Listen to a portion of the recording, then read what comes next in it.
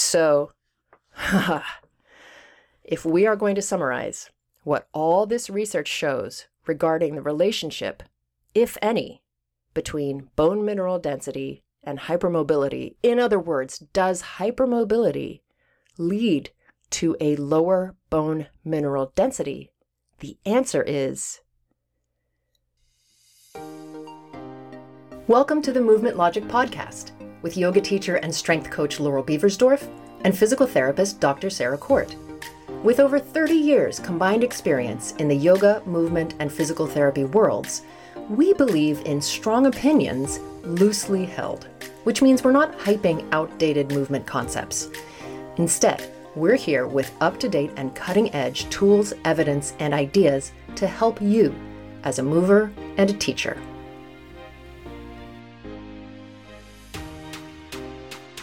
Welcome to episode 56 of the Movement Logic Podcast. I'm Dr. Sarah Court. I am a physical therapist, and today I'm talking about hypermobility and what, if any, connection exists between hypermobility and osteoporosis. There are several research papers out there with potentially conflicting evidence, so I'm going to go through some of the most compelling ones with you and see what we end up thinking in regards to any connection that there might be between hypermobility and osteoporosis. I can just say, as a member of the yoga community, when I first heard about this possibility, I was like, ooh, because there are a lot of hypermobile people in the yoga community and in the Pilates community. And there are a lot of people in the yoga community who may not be lifting weights because they have been incorrectly informed that yoga is sufficient for bone density. And then those people might be finding themselves getting a low DEXA scan score and finding out that their yoga or their Pilates or their light weights did not, in fact, prevent them from getting osteoporosis. It is tough, I'm going to say this, because sometimes when there's something that you really want to be true, like, I really want there to be a link between hypermobility and low bone mineral density. And I could even see how it could be true, because you think like, okay, well, if the muscles and their tendons are what pull on the bones, and that is what generates more bone building, that localized stress to the bone, if the tendons are not as strong as they would be because you're hypermobile and your collagen is not as thick, or you don't have the same kind, or it doesn't build itself the same way, then it makes total sense that being hypermobile would lead to osteoporosis because you can't load your bones as efficiently.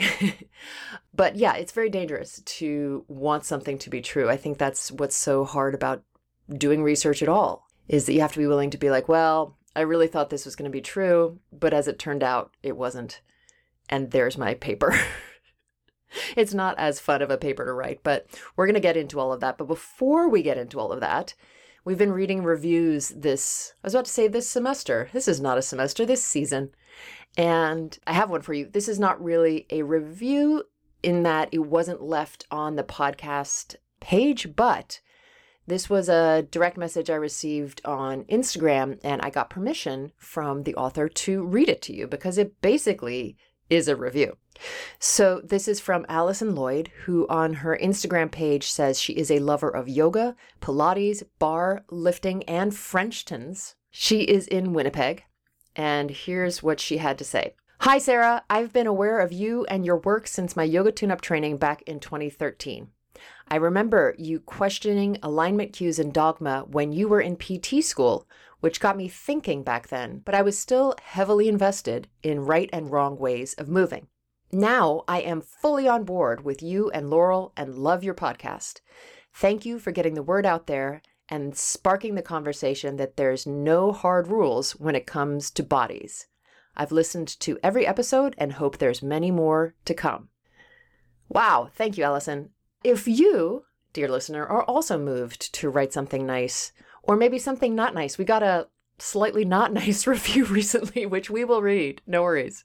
But if you feel like leaving a review of 1 or 2 or any number of stars, I mean up till 5 because you can't do more than 5, please go for it. You can go on to Apple Podcasts. I think that's the best place to leave a review. We really appreciate it. It helps more people find us. And ultimately, it just helps us know that we are speaking your language. We're telling you stuff. We're talking about things. We're debating. We're questioning all the same kinds of stuff that you are interested in. And I also wanted to say, I have had a few people reach out via email or direct message to ask us about covering topics. And it turned out for a couple of these emails, we've already done those topics. So if you are newer to the podcast, we have so many episodes for you. So there's season 1 with 27 episodes for your ears. There's season 2 with 20 episodes for you. So there's a ton in the archive for you to dig into. Okay, let's get down to business. In our recent episode, number 52, we had several women record voice memos about what got in the way of them starting to lift heavy weights. And it's a great episode. If you haven't listened, I really love it because I love hearing from you guys. I know my story, but there are so many different stories out there. So Trina Altman and Alex Ellis both recorded voice memos for us for that episode, and they both happened to mention that they were hypermobile and that was a deciding factor for them in terms of getting into lifting heavy. Now, Trina and Alex are both yoga and movement teachers, and so as a sort of side note, I tried to see if there was any information on the prevalence of yoga teachers or Pilates teachers and practitioners who are hypermobile. I found a study from 2019 that said roughly 12.5% of university-aged men and women are hypermobile. So I would estimate that it's at least that much in the yoga world, if not more, because people who are hypermobile, like me, are often originally attracted to yoga for the reason that it's not that hard to do the really bendy poses if you're really bendy. So again, I would estimate at least the same number, so 12.5% or potentially more. I don't know how much more, but I would guess quite a bit more.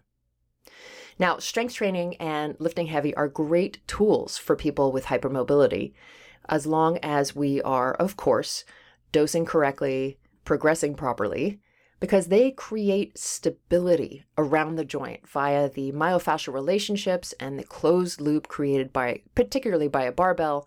So it's a great way to create a lot of the stability that people who have hypermobility can be lacking. Now we're trying to see if there's another possible reason that you might want to get into lifting heavy if you are hypermobile, which is this question of whether hypermobility and osteopenia or osteoporosis are linked. So today we're going to dive into the research and see what's what. We'll start by defining hypermobility, and then we'll go over some of the medical conditions like Ehlers-Danlos syndrome, Marfan syndrome that come with hypermobility as part of their diagnosis. We'll then dive into several papers and see what the research is saying as far as any potential link between hypermobility and low bone density. Let's start by defining hypermobility. You've probably heard of it. You may well have it yourself. And you may have, in the beginning of your yoga practice or career, looked around the room at some of the more bendy people there and wondered how they made it look so easy. Well, they were probably hypermobile. So hypermobility refers to an unusually high range of motion in your joints. This high range of motion is caused by a weakness in the collagen in our soft tissues like ligaments, tendons, fascia, and others. From a medical perspective, it's diagnosed using something called the Baton scale, which looks at specifically your fifth finger, your pinky finger, your thumb, your elbow, your knee, and your spine flexibility. And then you get a score out of 9 based on the income, because you've got 2 sets of each of the finger, thumb, elbow, knee, and then 1 spine. A score of 0 to 3 is normal, and a score of 4 to 9 is hypermobile. I will link to the Baton scale in the show notes so you can look at it and see what the criteria are at each of these joints, but it's essentially like bending of the joint past a typical range of motion. Now, just to be clear, there is a lot of criticism of the Baton scoring system, particularly that it only samples a small number of joints for examination, so that hypermobile joints outside this group will of course, be overlooked, which might mean that we incorrectly score someone.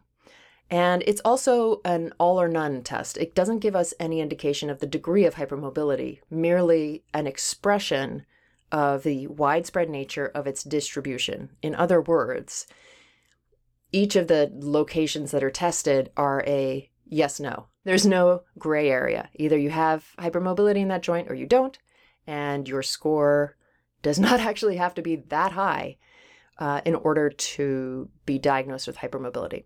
Now, there is an alternative scale that offers a wider view of joint laxity because it includes other joints, the shoulder, hip, patella, ankle, foot, and toes.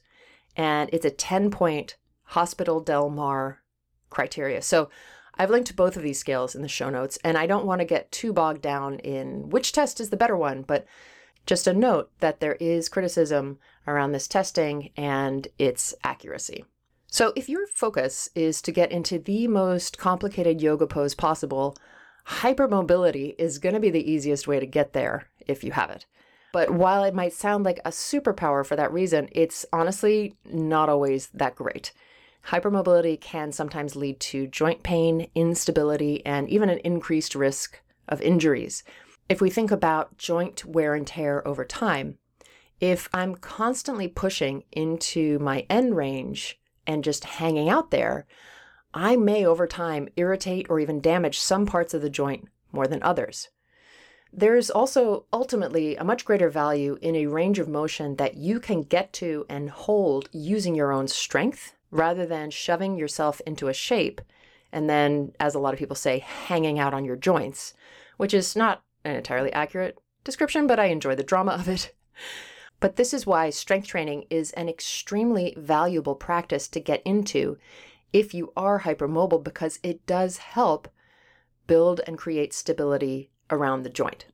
Now, in terms of diagnosing conditions, there are a few different ones for you to consider. Not that you're diagnosing, but just for you to know about. So lots of people, including myself, have something called benign joint hypermobility syndrome, which basically means we have hypermobility in our joints, but we don't have a lot of the other systemic symptoms or issues that come up with other conditions due to a weaker collagen production. So for people with benign joint hypermobility syndrome, or sometimes just called joint hypermobility syndrome, our concerns for the most part are musculoskeletal. We may have some of the other symptoms or conditions or issues that are seen in conditions like Ehlers-Danlos, but we don't have it enough to actually be considered an actual Ehlers-Danlos type diagnosis. Since we're here, let's start talking about this. Probably the most well-known condition that includes hypermobility are the Ehlers-Danlos syndromes, and that's usually shortened to EDS. And I wanted to note in particular the extra S on the end. There are 13 different variations of Ehlers-Danlos syndrome out there. So I'm going to read the definition of EDS from the Ehlers-Danlos Society webpage. They say, the Ehlers-Danlos syndromes are a group of 13 heritable connective tissue disorders. The conditions are caused by genetic changes that affect connective tissue. Each type of EDS has its own set of features with distinct diagnostic criteria. Some features are seen across all types of EDS, including joint hypermobility, skin hyperextensibility, and tissue fragility. So this is not an episode about EDS, but I do encourage you, if you are a teacher, to learn more about it, because there are a lot of other symptoms that can occur beyond just joint hypermobility. And these include vascular issues, right? Because we think about the collagen that makes up the blood vessels, issues with your eyes, same thing, internal organ fragility. Because if you think about it, collagen is in a lot of structures in our body. And if the body's collagen has been impacted severely enough, that is going to impact a lot of the functionality of a lot of different systems in your body.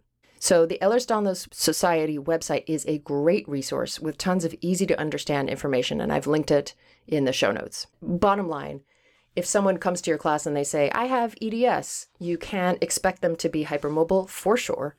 And you might want to ask them about anything like if they have any issues with blood pressure, right? Some people have a condition called POTS, which is, postural orthostatic tachycardia syndrome, which basically means they get extremely dizzy if they change from lying down to sitting up, sitting to standing, things like that. Because of the postural change, the weakness in the collagen in their blood vessels, it's sort of like having low blood pressure, right? But in an extreme way. So that's an example of something that might also be going on with someone who has EDS.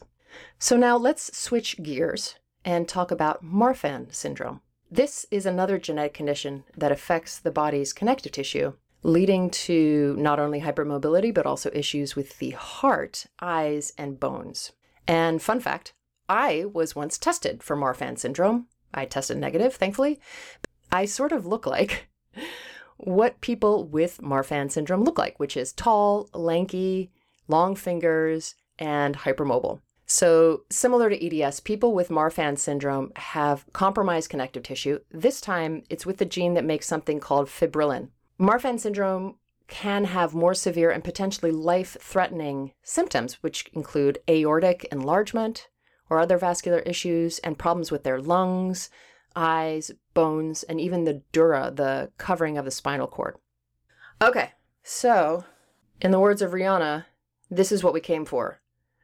What is the link, if any, between hypermobility and osteoporosis or osteopenia? Now, there's a bunch of papers out there, and I went absolutely cross-eyed. And at one point, I even tried to convince Laurel that I should change this episode, basically because I was like, I can't look any more research. And she was like, no, this is you're going to do this episode. So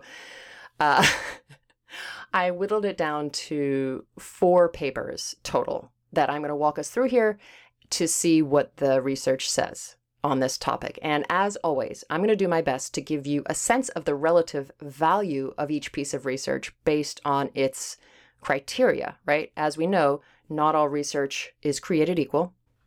And then we'll do a little summary at the end. And I might just say more studies are needed because that's almost always the case. There are links to all of these papers in the show notes if you want to read at least the abstract, if not the full paper as well. I pay money now, and because I pay money now, I can access a lot of research papers, and that seems to be the only way to really do it consistently. I got by for several years on begging people I knew who were still in PT school with access, academic access, to find papers for me, and then I begged USC to keep giving me access while I was a clinical instructor for some of their PT students. And then that ran out, and, after a while, it gets kind of hard. But now I'm just going to pay for it. And I actually did find a resource for that seems to work really well, but that's a different story. Okay, get to the point, court. The point is, I have read all of these papers, even though you may not be able to read the entire thing for all of them. Okay, paper number 1. This is the one that actually our friend Trina gave us, and she didn't say, hey, you should do an episode about hypermobility and osteoporosis, but I did. But she just, has an incredible habit of being one of the most generous people I know. And so by sharing this research with us, it gave me the idea to do a little deeper dive and see, okay, well, apart from this paper, what else is out there? So this is this paper, Hypermobility Syndrome Increases the Risk for Low Bone Mass. Right? That's a pretty confident title. Let's see if we think they should be so confident. Okay, so this is from 2005, and it is a study of 25 premenopausal women who have hypermobility. And then there's a control group of 23 women without hypermobility who were matched for age, menarche age, which is the age when you start your menstrual period, pregnancies, lactation, physical activity, and calcium intake, meaning in all of these categories, there is no statistically significant difference between the control group and the study group. So that the only real difference is that the study group had hypermobility, the control group did not. I'm going to talk about statistically significant difference in a moment, but just to give you a sense that there was a group they were studying to compare of people with in all of these same categories of age, etc., but without hypermobility, what is their bone density reading? So can we then extrapolate or just extrapolate from the results that the hypermobility part was a causal factor? So one of the things I like about this is they chose women that were all premenopausal, because we know that there are hormonal changes that happen with menopause that impact bone density. So we're just taking that possibility out of the picture. Also, none of them were on any medications or drugs that could impact bone mineral density. Also, they didn't test them for EDS or Marfan's. None of them had what's called blue sclera, which is when the whites of your eyes turn blue, which evidently is something that's very common for people who have EDS or Marfan. These are also people with, just like what I have, benign joint hypermobility syndrome. So we're really boiling it down to women who have joint hypermobility but don't have a more severe and rare genetic condition, who are premenopausal, so they're not under the effect of any hormone changes, and then they are also matched for 5 different criteria with itself, plus a controlled group that is identical except for the hypermobility. Now, I really like this study. It's simple. It's not trying to overprove anything. The authors have done their best to control for a lot of factors. They matched a lot of these different factors, and they included a control group, which is always an excellent idea. And so what this study found was that the hypermobile group had a significant difference in bone mineral density for the femur, the greater trochanter, the femoral neck, and something called Ward's triangle, which I had to look up, it's an area in the middle of the femur near the neck and the greater trochanter. I don't know why it's called Ward's triangle. It's probably a man. It's always a man. Now, overall, 16 people in the hypermobile group had a low enough bone mineral density to qualify as having osteoporosis. And 9 people in the control group had low enough bone mineral density to qualify as having osteoporosis. So the difference between 16 people and 9 people is considered, in this case, statistically significant. Now, if this idea of statistically significant is maybe something you've heard of, but you're not super familiar with what it means, here's what it means. When they run the statistics tests on the data, they're looking for a result that shows a statistic significance, meaning that in this case, the difference between 16 hypermobile people and 9 control group people, both having osteoporosis, is not just a random number or a coincidental number, but from a statistical standpoint, it is a meaningful enough difference to be able to say that you might be proving what you are setting out to prove. Okay, now, I hope that makes sense. As an aside, and as an FYI, I really hated learning the statistics part of the years worth of research classes that I took in physical therapy school. And so I kind of, in order to, pass all of the exams and not explode, I just got in the habit of memorizing what the results meant without fully understanding why they meant that. For example, the other day, Laurel and I were talking about this study on another episode, and the study had a high confidence interval. And Laurel asked me, what's a high confidence interval? And I couldn't tell her more than it was a good thing and that you wanted it. I couldn't remember how you got it or why it's good. So I know the markers to look for, but I just don't know exactly what they mean. But I know, if it's a low number, what that means, and if it's a high number, what that means, or sometimes it's the reverse. If we have any statistics experts out there who are listening and would like to come on the show and do a statistics for regular people episode, we would love to have you. I would love to have you, because I would love to understand all of this a lot better than I do. In any event, so overall, paper 1, hypermobility syndrome increases the risk for low bone mass. It does point to this being the case. However, we do have to consider any possible negatives. And so in this case, it was a really small study group, right? Like 25 people, 23 people. That's not a lot of people. So this is definitely more studies are needed, or this study needs to be replicated by other people, which it may well have been. I did not come across that. But overall, yeah, decent paper. I'm not mad at it. But one decent paper does not prove enough things. So let's move on to another paper. This paper is part of the Chingford study. And when a study gets a name like the Liftmore trial or the Chingford study, it usually means that this is some research that has done well, or it has achieved some level of notoriety or fame in the research world for some reason. So let's find out what this one is all about. And this is one that you can download the whole thing and read for yourself. So the real title of the paper is The Relationship of Joint Hypermobility, Bone Mineral Density, and Osteoarthritis in the General Population, the Chingford Study from 2003. Now, different from the first paper, this is a group of postmenopausal women with hypermobility. And what this paper is looking at is any relationship to either osteoporosis and or osteoarthritis. As it turns out, what I discovered was that the Chingford study was a population of about 1,000 women that were studied for many different features in multiple studies. So that's why it got its name. You'll see the Chingford study shows up in a bunch of different research. So they just took this group of women and studied all kinds of different things about them. And so this is a group of postmenopausal, mostly white women.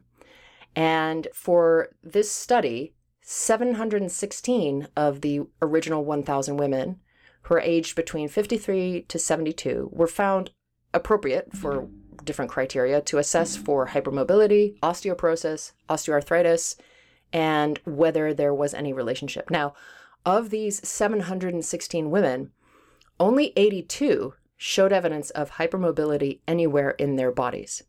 So now we're whittling down. We're looking at these 82 women with hypermobility, and we're comparing them with the remaining 360 some women. There were a couple that had to drop out, right, who don't have hypermobility. And we're looking to see if there are differences in their bone mineral density. And so they found, this is what's a bit weird about this study, that there was a much lower level of hypermobility in this group, 0.14%, than in the general population, which is more like 10%.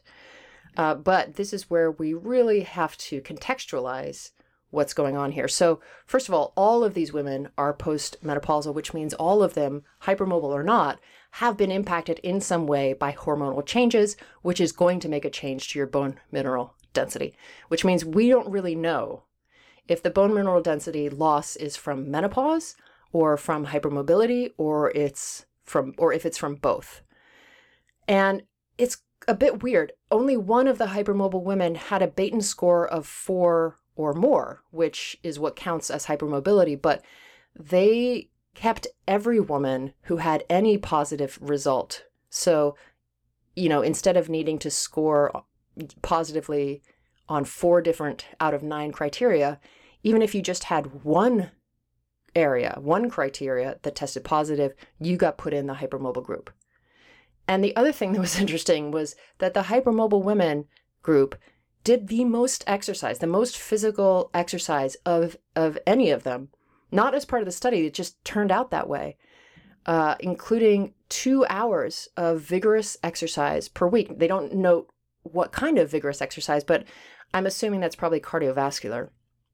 The authors also note that this is a mostly Caucasian population, and as far as hypermobility, there is a real variety over different ethnicities.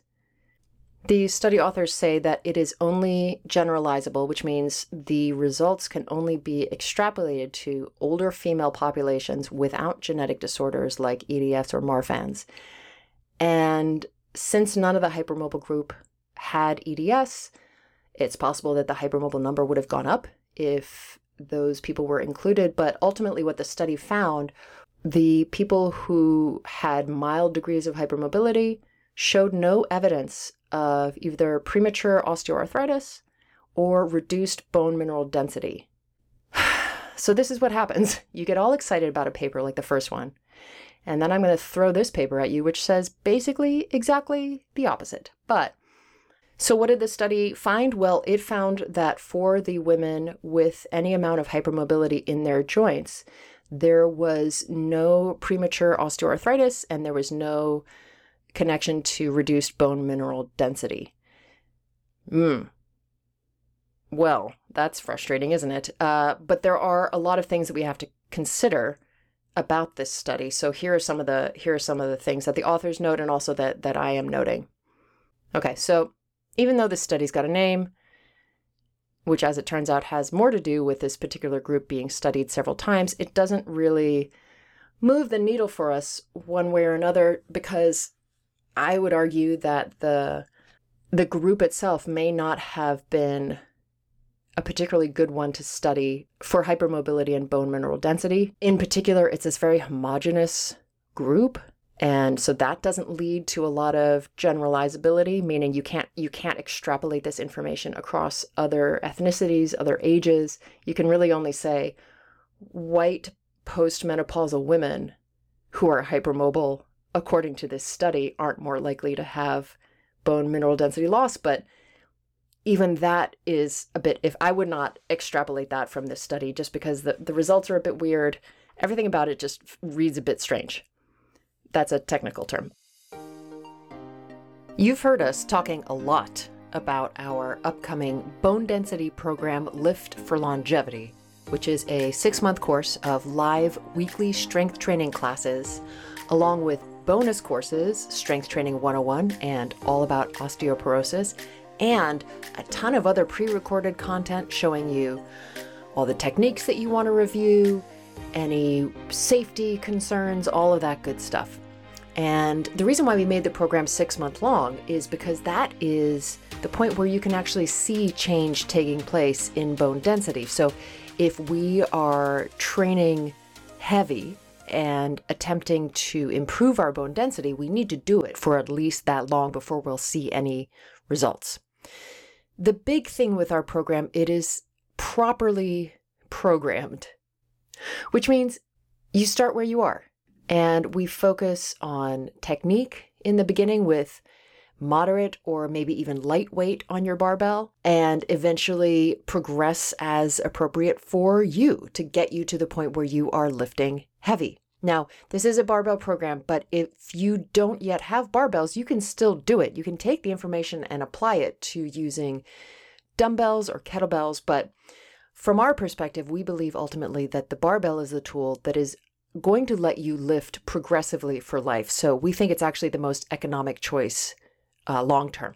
And this program, it's really just us helping you get started over a long course of time. You're going to get lots of learning around how to use weights, how to strength train, how to progressively overload, how to progress to heavy lifting, the best techniques for your barbells, because we want you to keep going. And we want to give you ways to continue to use our program so that it's not just you lift for 6 months and then you give up on it, but you learn how to lift for the rest of your life. You'll get a live class once a week, as well as demo videos of all the exercises. So you can choose if you want to take a class with us, like a yoga class, Pilates class style, or just watch the demo videos and do the workouts on your own. Other things to think about, the course is yours for life. You get it forever. There is no other guided, live, and recorded follow-along class 6-month program out there. There's just not. We looked, people. We looked. This is the first year that we're doing this, which means next year the price is going to go up. Either way, this is way cheaper than working with a personal trainer. Not the same, of course, we acknowledge, but it's a lot more affordable if that's been a barrier for you. Now, here's the thing. The cart is closing soon on this. October 8th is the last day that you can sign up. And we really mean it, because The course itself starts on October 14th, and we're going to give everybody who is enrolled enough time to preview some of the videos and watch any of the stuff they want to before we get started. So if you want to join us, and we really hope you do, it's going to be such a good time, you guys. I can't wait for it to start. You can go to the link in our show notes to sign up, or you can go to our website and click on Bone Density Program Lift for Longevity. Moving on. So we've got one paper that says yes, definitely. We've got one paper that says, I don't know, maybe, maybe not, hard to say. It's got too many conflating issues, possibly. So, okay, now we're going to look at our third paper. Our third paper is called Ultrasonic Axial and Peripheral Measurements in Women with Benign Hypermobility Syndrome. And this paper came out in 1999 in what has to be now my new absolute favorite journal. It's called Calcified Tissue International. I'm just going to let you think about that for a minute, because does that mean there is a calcified tissue national? Is there enough fascination with calcified tissue that we have to make a journal that is international? How many studies around calcified tissue is anyone doing? I have so many questions. Is this publication still in circulation? I kind of doubt it. Maybe, I don't know. Maybe, what do I know? Maybe there is a calcified tissue con going on right now, and I'm just making fun of them over here. But anyway, in this study, it looked at 25 women aged between 19 to 57. So this is a group that has both pre and postmenopausal women in it. Although not very many postmenopausal, only 3 of the women were over the age of 50. So most of them were premenopausal or perimenopausal. They all had benign hypermobility syndrome. None of them were on hormone replacement therapy or any bone impacting medications. And then they also had a control group, but instead of directly studying a control group, they obtained data on 19 age-matched controls. So that means they got data of other women who were only matched for age, but they were comparable to this group. And so they did the DEXA scans, and then they did a bunch of other ultrasounds and other scans done. And I'm going to be honest, the statistics was a little rough to get through, because there is something going on where oh God, I'm so sorry to do this to you. The volumetric density of the bone has to get size matched. Meaning, you're like, Sarah, come on. So it has to do with, I'm 6 feet tall. My bones are bigger than someone who is not 6 feet tall. Simone Biles, the amazing gymnast, her bones are smaller than my bones. So the volume of the density of the bone, it has to be size matched to actually properly compare the data. And that has to do with a different type of bone that is in your bone, cortical versus trabecular. Cortical is the outer, thicker layer. Trabecular is the inside honeycomb looking part. I'm gonna stop there before I confuse anybody else, including myself. And the only thing that this study was able to say was that the people who had benign hypermobility syndrome have lower DEXA scan results, but that the results don't reach the threshold for actual osteoporosis. So that might mean they reach the threshold for osteopenia. It might mean they don't reach the threshold for osteopenia, but they're close to it. But this study did show that the hypermobility group had lower DEXA scan results.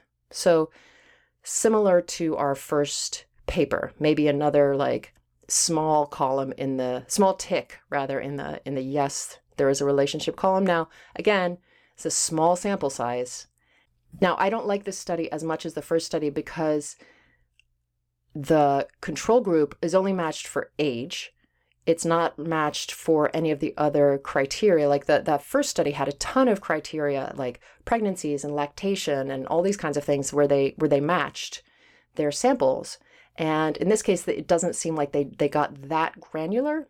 So that's a bit of a negative for this paper. But may be showing that the tendency towards a relationship is there. Are you still with me? Did I absolutely murder your brain? Are you slowly dying of boredom? Is this only fascinating to the 3 super nerds? One of whom is me, the other one of whom is Laurel, and probably Trina. I hope you're hanging in. We've only got one more paper to talk about, and then we'll see if we can draw any kind of a conclusion. So the last paper, I wanted to say, okay, well, what about people who have EDS? What's their story? And, the number of people with EDS is a much smaller number than the number of people with benign hypermobility syndrome. It's instead of, 10 or 12% of the population, it's more like 1 in 5,000. That's not a helpful way to compare numbers, but those are the numbers that I have. I apologize. Now, the thing is, though, because the EDS population tends to have a variety of musculoskeletal pain, chronic joint pain, problems, et cetera, you are more likely to run into them in your classes because they may well be seeking out pain relief and coming to yoga or coming to Pilates. So if you have EDS, are you more likely to have bone mineral density loss? So this is paper 4. It's called Bone Disease in Patients with Ehlers-Danlos Syndromes, and it's from 2020. And it is a review that's looking at a lot of other studies, which is a great form of research. And essentially, what it tells us is that there are some forms of EDS that have been proven to impact bone formulation, but not all of them.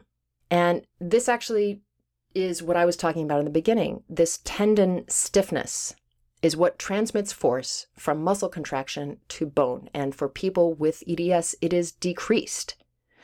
And so they say in the paper, it is conceivable.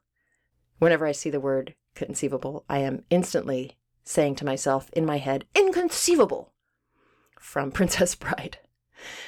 Anyway, the authors say it is conceivable that altered force transmission from muscle to bone could lead to secondary bone weakness, meaning it's not out of the question, but it is not exactly what we're studying here or what has been found already.